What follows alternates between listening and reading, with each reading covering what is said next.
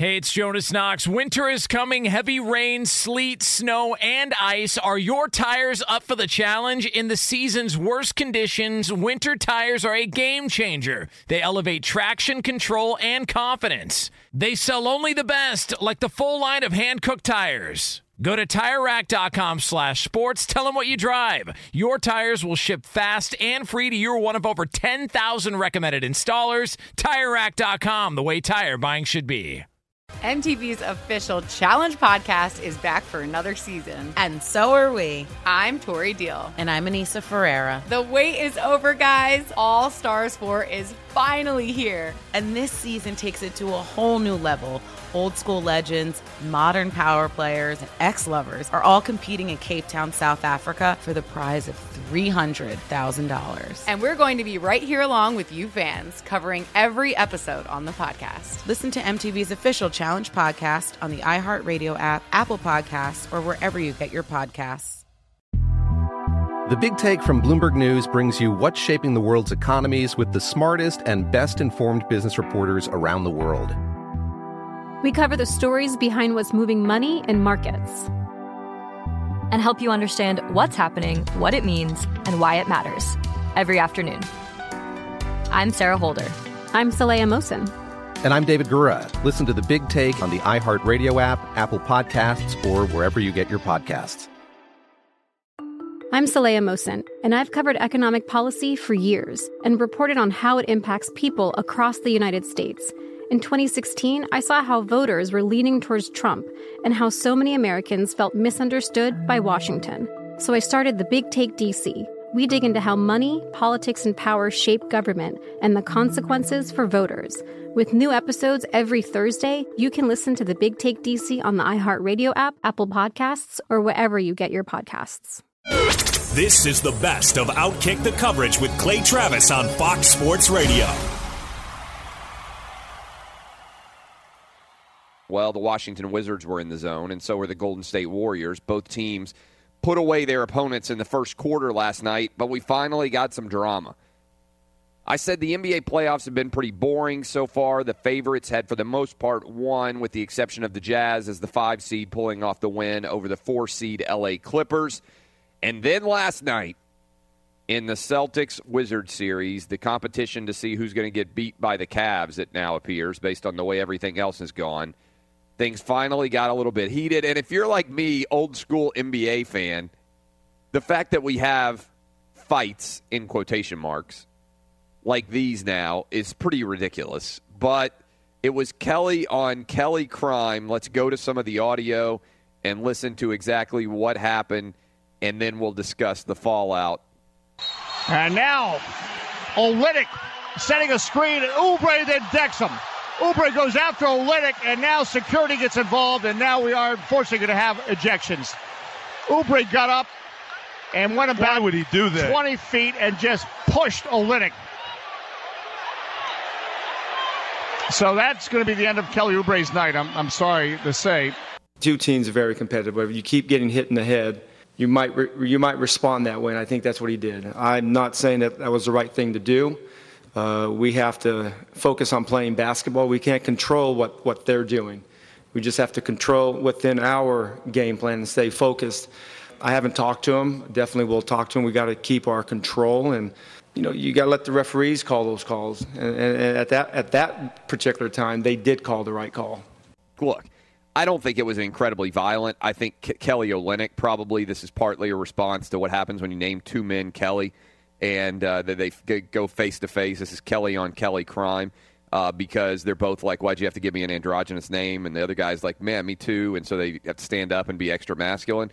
But this was, I think, even if you assume, which you always have to in the NBA, that this was a flop to some extent from Kelly Olynyk, the Boston Celtics player, Oubre was way out of line. Like, the screen was not incredibly violent. The screen was not an illegal screen. The screen was not something that was so inappropriate that somebody's physical health was in danger and you needed to send a message. I'm just picturing Adam Silver, NBA commissioner, getting his phone out, like looking over his shoulder, making sure nobody's watching, and then just texting like, code red, Code Red. NBA playoffs are boring. We got to have something happen. Let's get a fight. Let's get a white guy and a black guy, too. Just have him shove a little bit. Then he puts his phone back in his pocket. Looks over his shoulder. I don't know. I gotta suspend him, I guess. Can't have this kind of physical violence on the court. And this is what the NBA has become, by the way, that a guy running and shoving somebody, people are like, oh, my God, did you see what happened? A guy ran and shoved somebody. Meanwhile, in the NHL playoffs, they got people with sticks hitting each other in the head, guys squaring off, throwing haymakers. Everybody's like, man, that's just hockey. Guy in the NBA. It's amazing what the two different sports can get away with. Hockey, guys bleeding, falling all over the place. Jerseys getting ripped off their heads. Skates slashing them. Blood everywhere. People are like, that's just hockey. Basketball, guy gets a screen set. He's upset. He runs after him and shoves him. People are like, oh, my God, did you see Kelly Olynyk? Did you see Kelly Oubre? This is literally the weakest fight in the history of mankind. People are like, you can't have this. Can't have this. I think Oubre has to be gone for at least one game, even if you assume, which I think you have to, that Kelly Olynyk took the dive when he got shoved, like that he was trying to draw the contact and get the suspension here. So I think that Oubre has to be gone for Game 4.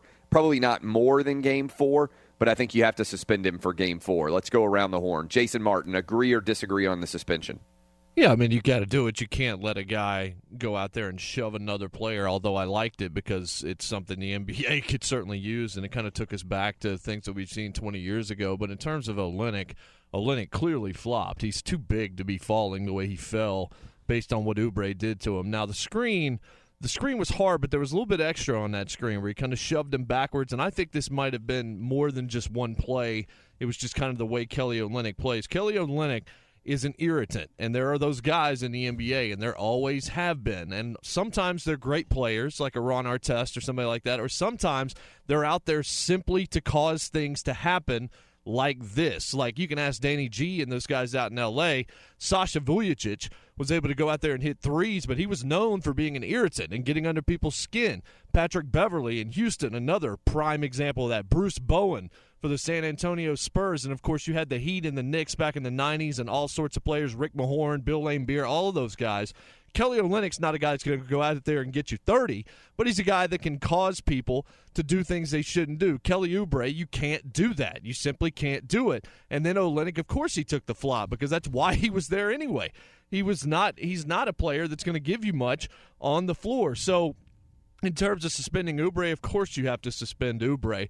But Olynyk, what he did, I mean, Oubre just had enough as far as I was concerned. I can't go back and point to other instances where it had happened in the series because I wasn't watching that closely, the Kelly versus Kelly stuff that was happening on the floor. But, yeah, you can't have a guy shoving somebody else, although, boy, that was the only thing entertaining about that otherwise pretty awful basketball game.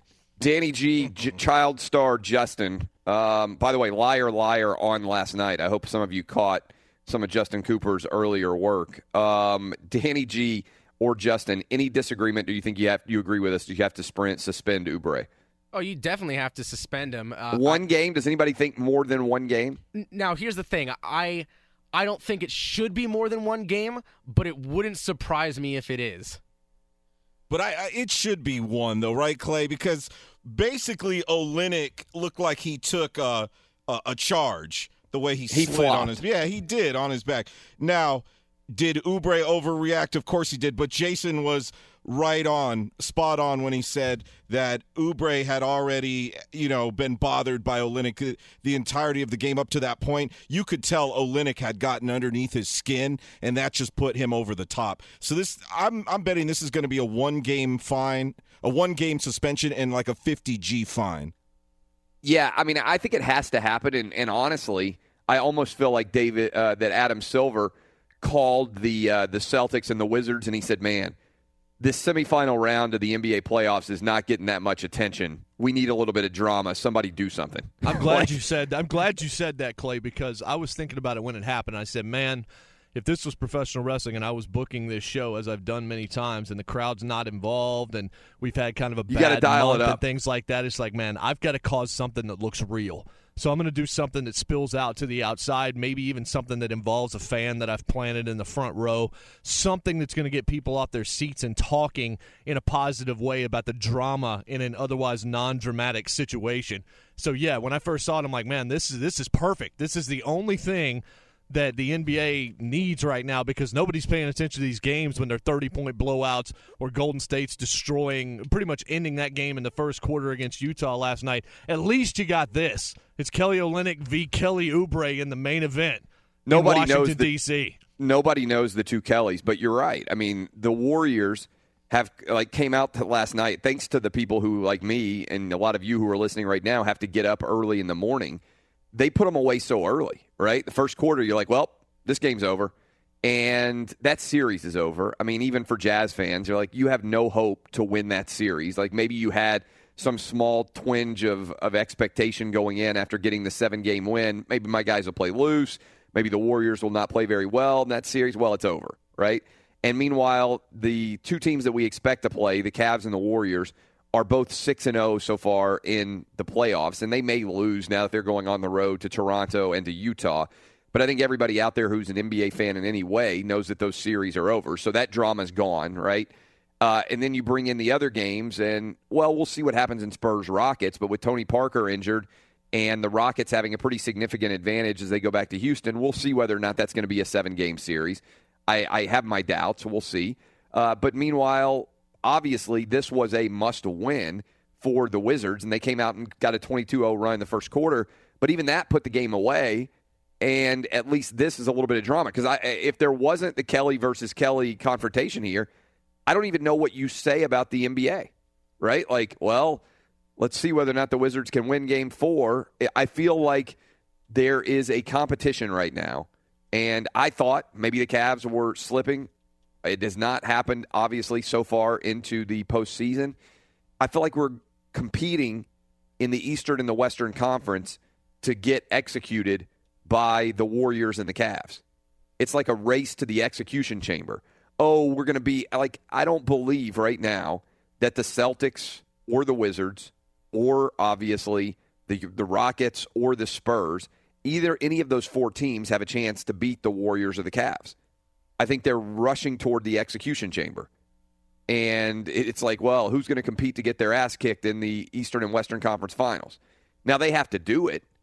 But as a fan who sits back and watches the NBA, like, why in the world do I believe that something other than an execution is going to happen once they actually get to the Eastern and the Western Conference Finals? And by the way, I'm not sure anybody can be competitive in the grand scheme of things. And I do think that this is such a significant overreaction that now the officials have to take charge of it, and they have to say, wait a minute, how did we get to this point? And Kelly Oubre totally overreacting, and now you're going to have games called, probably, I would imagine, especially early in Game 4, an insanely aggressive officiating crew to make sure that all physical contact is called, that guys know you're not going to be able to do anything remotely approaching what happened last night. And so, as a result, the game gets officiated differently. The Celtics, obviously, is that game on, I guess that game will be on Saturday, or did they bump it to Sunday? I haven't even looked yet. But my assumption is that game will be on Saturday night when we go to Game 4 for the Sunday. It's on Sunday, so they gave them 2 days off now. So they have 2 days to cool their heels and wait and see what's going to happen. The NBA may also be trying to make sure they stretch out some of these games because obviously it looks like the Warriors and the Cavs are going to be cooling their heels with a substantial amount of time before the Eastern and Western Conference Finals really get started. Because if both these series go long, then those guys could have a week off, just chilling, waiting to get started in the Eastern and the Western Conference Finals. Be sure to catch live editions of Outkick the Coverage with Clay Travis weekdays at 6 a.m. Eastern, 3 a.m. Pacific on Fox Sports Radio and the iHeartRadio app. A total joke, much like, by the way, these shoes that our boy LeVar Ball has brought out on behalf of Lonzo Ball. And you knew this was going to be our lead if we didn't have the NBA brawl, but I just got to go to the shoes now. It's all about the shoes. If you haven't seen it, and a part of me has to give credit to Lonzo Ball and in particular to LeVar Ball for his dad being such an unbelievable marketing genius. I mean, these shoes trended number one on social media everywhere. and I'm sure that just about all of you have heard the story, but I'll give you a quick refresher here.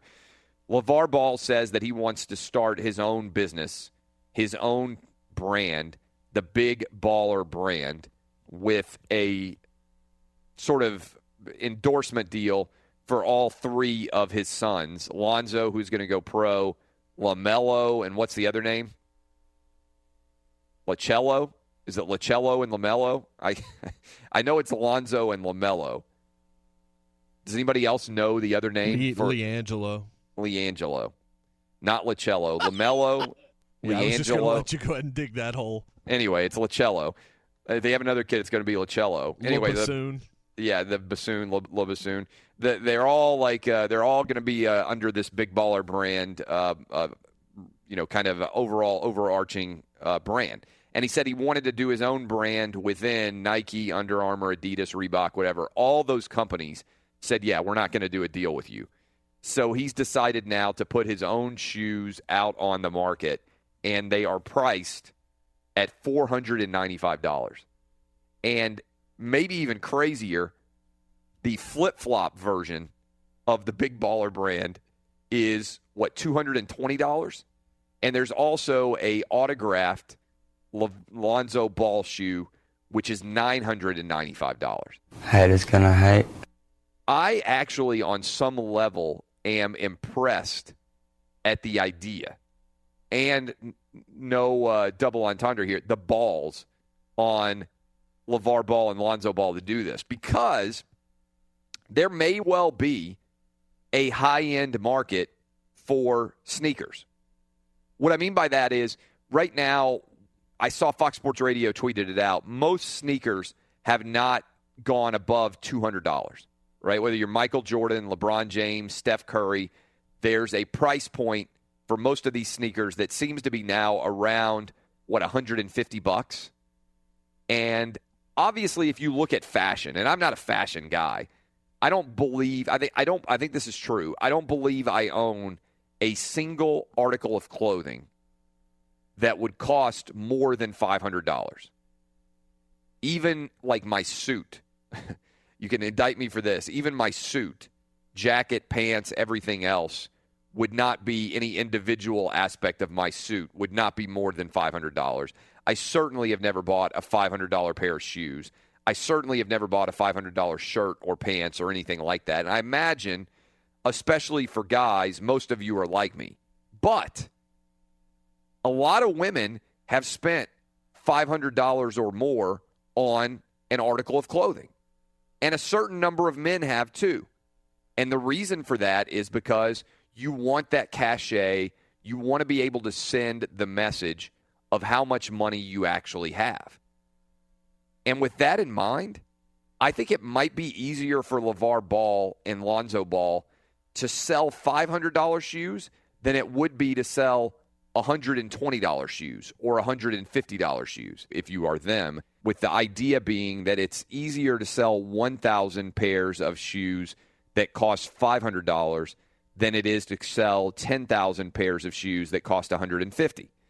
And my rationale on this is, I don't know what the high end of the sneaker market is, but there's certainly a segment of the population out there that wants to be able to prove how much of a dollar value they have, right? Like how much money they have. There's a huge aspect of all of American society today where people pay insane amounts for brands to be able to prove that they have the money to wear those brands. Women do it all the time with shoes. Fox Sports Radio has the best sports talk lineup in the nation. Catch all of our shows at foxsportsradio.com and within the iHeartRadio app. We got David Seawright. This is an interesting interview. I think you guys are going to enjoy it. He's at David Seawright on Twitter. He works at Deep Root Analytics. He's the director of analytics and product innovation. And he decided to do a deep dive into a question that a lot of people out there have been asking. Is the politicization of sports making people care less about sports? It's something that we've talked a great deal about on this show, whether or not, for instance, ESPN going left wing has alienated a certain segment of their viewership. It's something that Linda Cohn, SportsCenter anchor, has recently talked about. It's something that certainly we have talked about in the wake of ESPN making the decision to fire 100 people. And, David, I appreciate you joining us. You decided to do a deep dive on this. Kind of explain what your company does and as background before we get into what you uncovered. Sure. First of all, thanks for having me on. It's great to be here. So what Deep Root Analytics does is we find out what different local key target audiences watch on TV. We were born out of politics, so what we do is we match the voter file, segmented audiences from the voter file to cable set-top box, smart TV, and other media consumption data sources to find out what key voters are watching on TV. What this means is we're able to produce what we call custom TV ratings for our clients. So instead of buying off of a broad demographic like adults 35 plus, our audiences can buy off of a core Republican rating or a swing voter rating, or in the commercial sense, a likely to buy a new car rating. Essentially, we can segment data and the electorate into different groups and find out what they're watching on TV. So when all this news was happening about ESPN, it was an interesting intersection of my interests. Obviously, I measure TV for a living, especially in local markets. Most of my clients are Republicans' campaign and causes. I also went to UC Berkeley. I played football at Cal. And so I was watching, frankly, on Twitter, watching this all unfold and seeing all of the what I would call hot takes about the impact of the politicization of ESPN has had on its viewership as it's lost subscriptions and had to lay off people. And I had the data to find out what was there. So I went in and I looked at, in a single market, what core Republicans and core Democrats were watching on TV and was able to see the shift in the partisanship of ESPN's audience from 2015 to 2016 as the mothership became more outwardly political and more outwardly left-leaning. And I saw very clearly that the audience in 2016 from 2015 skewed more and more liberal. Republicans were stopping watching ESPN across all of its properties, ESPN, ESPN News, ESPN2, ESPN Deportes. Republicans were turning it off. And I think it's probably more than coincidental that this was the time that the network was getting more and more outwardly left-leaning and political. This is fascinating. So I want to go back into your background, and then I'm going to dive back into what you uncovered. So you were a football player at Berkeley. How did that happen for a guy who ends up in Republican politics? I'll tell you this. I loved going to UC Berkeley. Berkeley's a great place. It's certainly been a bit more in the news lately for some of the what I would call Berkeley charm, what I really enjoyed there. Berkeley is a place that makes you really think about what you believe and why you believe it. I think for some people like me, it might lean them or take them to lean a little bit more conservative in their politics than they were when they arrived. It might be a bit of a reactionary thing. But I had an absolutely awesome experience at Berkeley, and it was actually my coursework at Berkeley that made me decide I wanted to work in politics. And so after I graduated from Berkeley, I moved to D.C. I got a master's degree in media politics and statistics from Georgetown, and I've been working in the larger political arena since then. Okay, so there's a lot of people like me who have the theory that being political about sports in a segment like this show is a little bit different, right? We come on here, we talk about everything for 3 hours every day. We have a lot of different time. And, I'm a very middle-of-the-road guy, libertarian, I would say at this point. I've worked in Democratic politics before.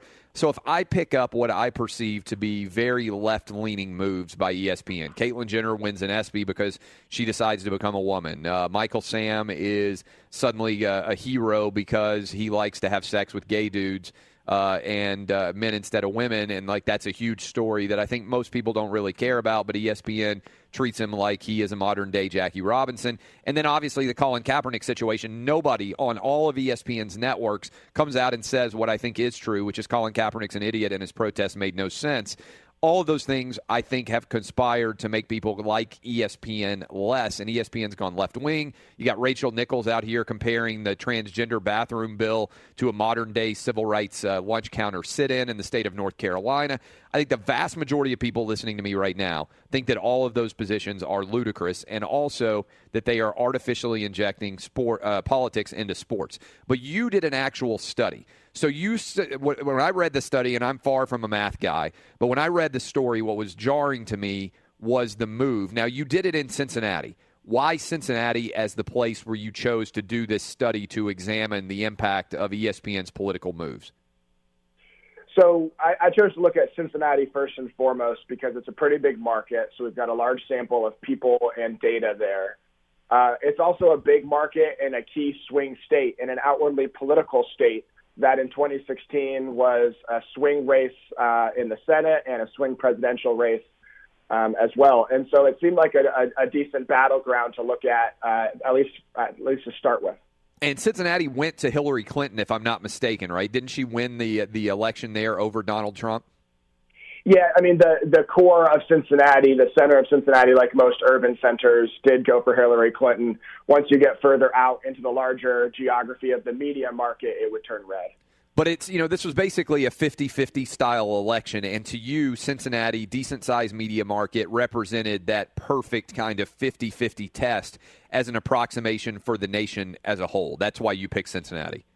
Yeah, absolutely. All right, can you come back with us on the flip side here and talk a little bit more? We got to take a break, and I'd like to talk with you a little bit longer. Do you have a little bit more time for us? Yeah, absolutely. We are talking to David Seawright. He's at Deeproot Analytics. And there's been a big discussion about whether making sports political has turned off a lot of viewers, in particular ESPN's move to the left wing, whether or not that has turned off Republican skewing voters. And he did something interesting. Instead of just having an opinion, he went into the data. He's in this business of analyzing at a deep level who exactly is watching which programs. And we've got him on now with us now. David Seawright played football at UC Berkeley, now makes his living in the political arena. He works at Deeproot. You can check out Deeproot Analytics at deeprootanalytics.com. I'll tweet out this link after we finish this interview with him if you are intrigued to see this data for yourself, which I imagine many of you are. And I appreciate you joining us early this morning, David. So this is what I am really kind of want to dive into here. You have a big graph up on your website that I'm looking at right now. And I have long argued this, and people either don't get it or they're too dumb to understand it. On average, I believe that sports fans tend to be conservative, right? And especially football fans. I imagine that would square with the data that you see on a fairly regular basis. In other words, if you go into a college football stadium or an NFL stadium, it's more likely than not that audience is voting Republican. Yeah, I think it's going to vary based on market, geography somewhat. Geography and market, yeah. But I think generally speaking, sports is a great equalizer in this country. People who are left-leaning, people who are right-leaning, progressive, conservative, we all watch sports. And so I think it's an interesting arena to analyze as things get more political because sports fans come in all shapes and colors and all political ideologies. And it's the one thing that I've argued on this show for a long time and on all my shows. It's the thing that unites whether you're a neurosurgeon or a janitor. You can sit around and talk about your local team. It doesn't matter the fact that you have obviously very different life experiences at that point. In 2015, I'm looking at your data, and in Cincinnati in particular, the audience for ESPN television shows skewed Republican, oftentimes by a fairly substantial margin. Yes, yep, that's exactly right. Across all times of day, across almost every major ESPN property. As much, and I'm using just ESPN as an example, but as much as 21 skew on the Republican scale and as low as 12 on the Republican scale, that was from early morning all the way to overnight, all day long in 2015. And then 2016 happens, and the changes are unbelievably massive. What did you see? Yeah, so what surprised me most when I got into this data was the consistency of the leftward move of ESPN's audiences, which basically means that Republican voters were turning the network off. As much as you said, a 21% shift from right to left in the audience just on ESPN alone from 2015 to 2016. So people out there have told – I've been saying that I believe this is happening, and I saw where one critic basically accused me of smoking crack to have this belief. What would your response be based on the data that you've seen? Yeah, the point that I would make is that the data and the technology exists to understand what key audiences are consuming on TV. So we don't need to speculate. We can match Republican voters and Democratic voters from the voter file up to cable set-top box data, in this case in Cincinnati, to see exactly what they are watching and how their viewership patterns change over time. So, the data exists. That's why I got into it, to have a look. And the trend in Cincinnati is absolutely clear that Republicans in 2016 started to turn the network off. And what I think is interesting, Clay, we haven't released this yet, but I do have some new data that I'm working on, because a good criticism of the study that you and I are talking about here is that it was in only one market. So I went ahead and pulled data in 43 markets that we have data for, including big markets like New York, Philadelphia, Washington, D.C., and we see a similar trend on ESPN alone. We see a 5% shift from right to left of viewership in 2016. So this is not just a Cincinnati problem for ESPN. Yeah, and that's a massive problem. Let's say you were advising ESPN. And they came to you and they said, is this hurting us with Republican viewers? Your response would be categorically yes? Yeah, the larger point that I would make is this. As you've written about, ESPN faces some structural business model challenges in this new age, with people unsubscribing from cable, with how much they are paying for their live sports deals, et cetera. Some of those things they control, some of those things they cannot control. But ESPN, like just about every other organization, entity, brand out there, is trying to figure out how to connect to this unique cultural and political moment that we are in. And they can control that. They can figure out, they can decide how they are going to engage in politics as it relates to sports. And we are able to measure the impact of these things. And that's what exactly I'm able to look at with my data to see how core audiences are changing their viewership over time. So the answer that I would give ESPN is, regardless of what decision you make about your editorial judgment, how much opinion you're going to offer on the air, you should be measuring to find out what impact this is. And frankly, they need to decide, is the impact of our decisions worth it for a time when they're trying to figure out how to navigate a bit of a new world order.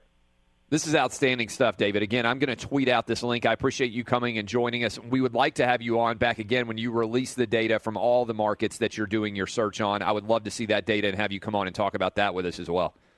Sounds great. Would love to join you. Be sure to catch live editions of Outkick the Coverage with Clay Travis weekdays at 6 a.m. Eastern, 3 a.m. Pacific on Fox Sports Radio and the iHeartRadio app.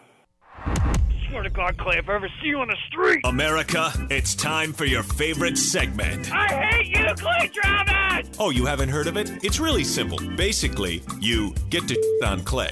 Like this. I hate you, Clay Travis. This is the stupidest thing that probably you've said in about 6 months. I hate you, Clay Travis, with your elfin size 5 shoes. I hate you, Clay Travis. I hate you, Clay Travis. I hate you, Clay Travis. Now, here's Clay.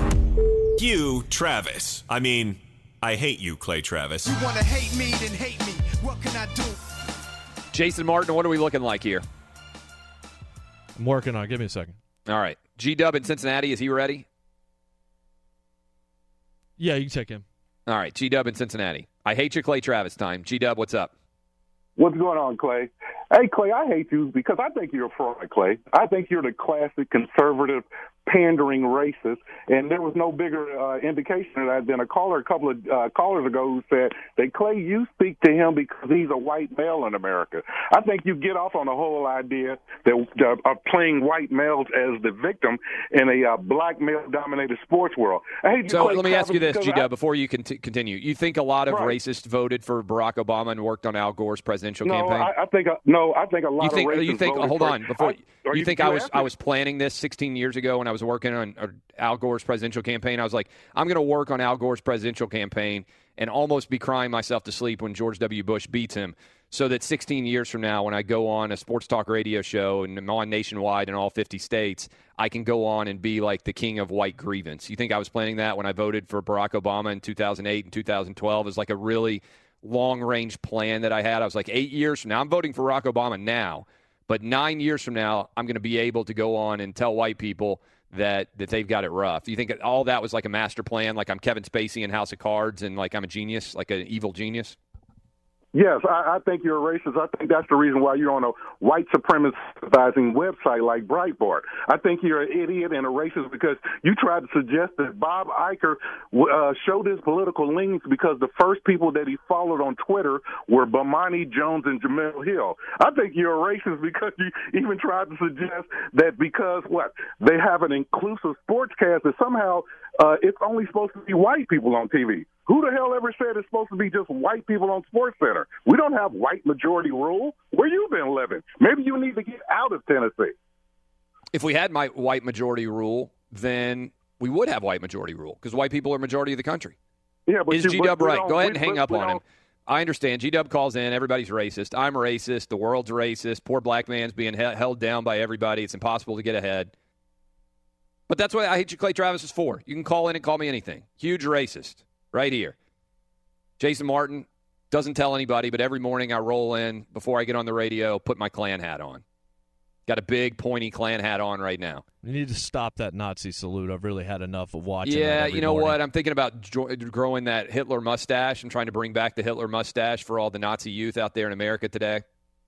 See, the problem with people like G-Dub is they come around and they're like, oh, you're so racist. Oh, you're so racist. Like, in all honesty, how many racist people do you think in this country voted for Barack Obama for president? Kind of a big deal, right? If you're willing to make a black guy the leader of the free world, seems to me unlikely that you would actually be racist. Seems to me unlikely that there were that many racists who worked on Al Gore's presidential campaign. Not an expert on things, but I worked on the presidential campaign. I don't remember that many racist people on that campaign. Now, maybe you can say, oh, I was a closet racist then, and so for 16 years I was planning so I could just suddenly emerge and be racist at the age of 38. Kind of like a racist, what's the thing when they had the terrorist? Like you're like hiding all this time, sleeper cell racist. I'm going to pretend not to be racist for 20 years, activated. And then, like in the Americans. Such a stupid argument. Do we have any other calls, or am I loved otherwise? Here we go. Who should I go to? Brian. Let's go. Brian in Lubbock called last week to say that his girlfriend screams out your name. Remember that? And then you were asking how hot he was, or how hot she was, and he had gotten cut off. So he's calling back to answer that. Brian in Lubbock. What's up, Brian? Yeah, I hate you because all week she keeps telling me to call back in and tell you how hot she is. So I guess I better do it. How hot is your girlfriend? She's hot, man. She's a cycling instructor, works out, pretty much every day. Tight body, beautiful face. Nice. What does she think about? What does she think about You've married been sleeping racists? on Texas Tech girls on the hot girl rankings. The Texas Tech girls that haven't been hiding. Let me just ask you this. Not that I'm trying to steal her from you, but how do you think she would feel about a married racist? Do you think she'd be into me or not? Well, I think that she does like the fit guys, but despite the man boobs, I think she might be into you. The dad bod is really popular with the girls. Thanks for the call, David. Sorry, Brian. Brian in Lubbock for the hot girlfriend. I hope you're she's calling out somebody else's name instead of Brian. I hope she's into married racists. I don't know how much appeal for single women the married racist has, but, I know I've been married for a while. I got kids. I got man boobs, and I'm racist, evidently, according to G-Dub. I don't know how anybody could turn me down, to be honest. What woman out there doesn't want to be going out with a married racist with man boobs secretly as the other girl? I honestly can't think of a better attraction, better opportunity. Let's go to Tom in Nashville. Tom, what's up? Clay Travis, the king of the slow play with the 20-year racist plan. Just so I could bang, come out. I've been a sleeper cell Klan member, notwithstanding the fact that I got my Klan hat on right now and do it every day with the show. But I just emerged right now. Bang! Nobody saw it coming. That's a way to stick with it, man. Hey, I hate Clay Travis. Two things. One, you speak in absolutes too often, saying, I guarantee you 100% of this group of people always do this thing. And every time I think of that, I'm like, I just know that that's not true.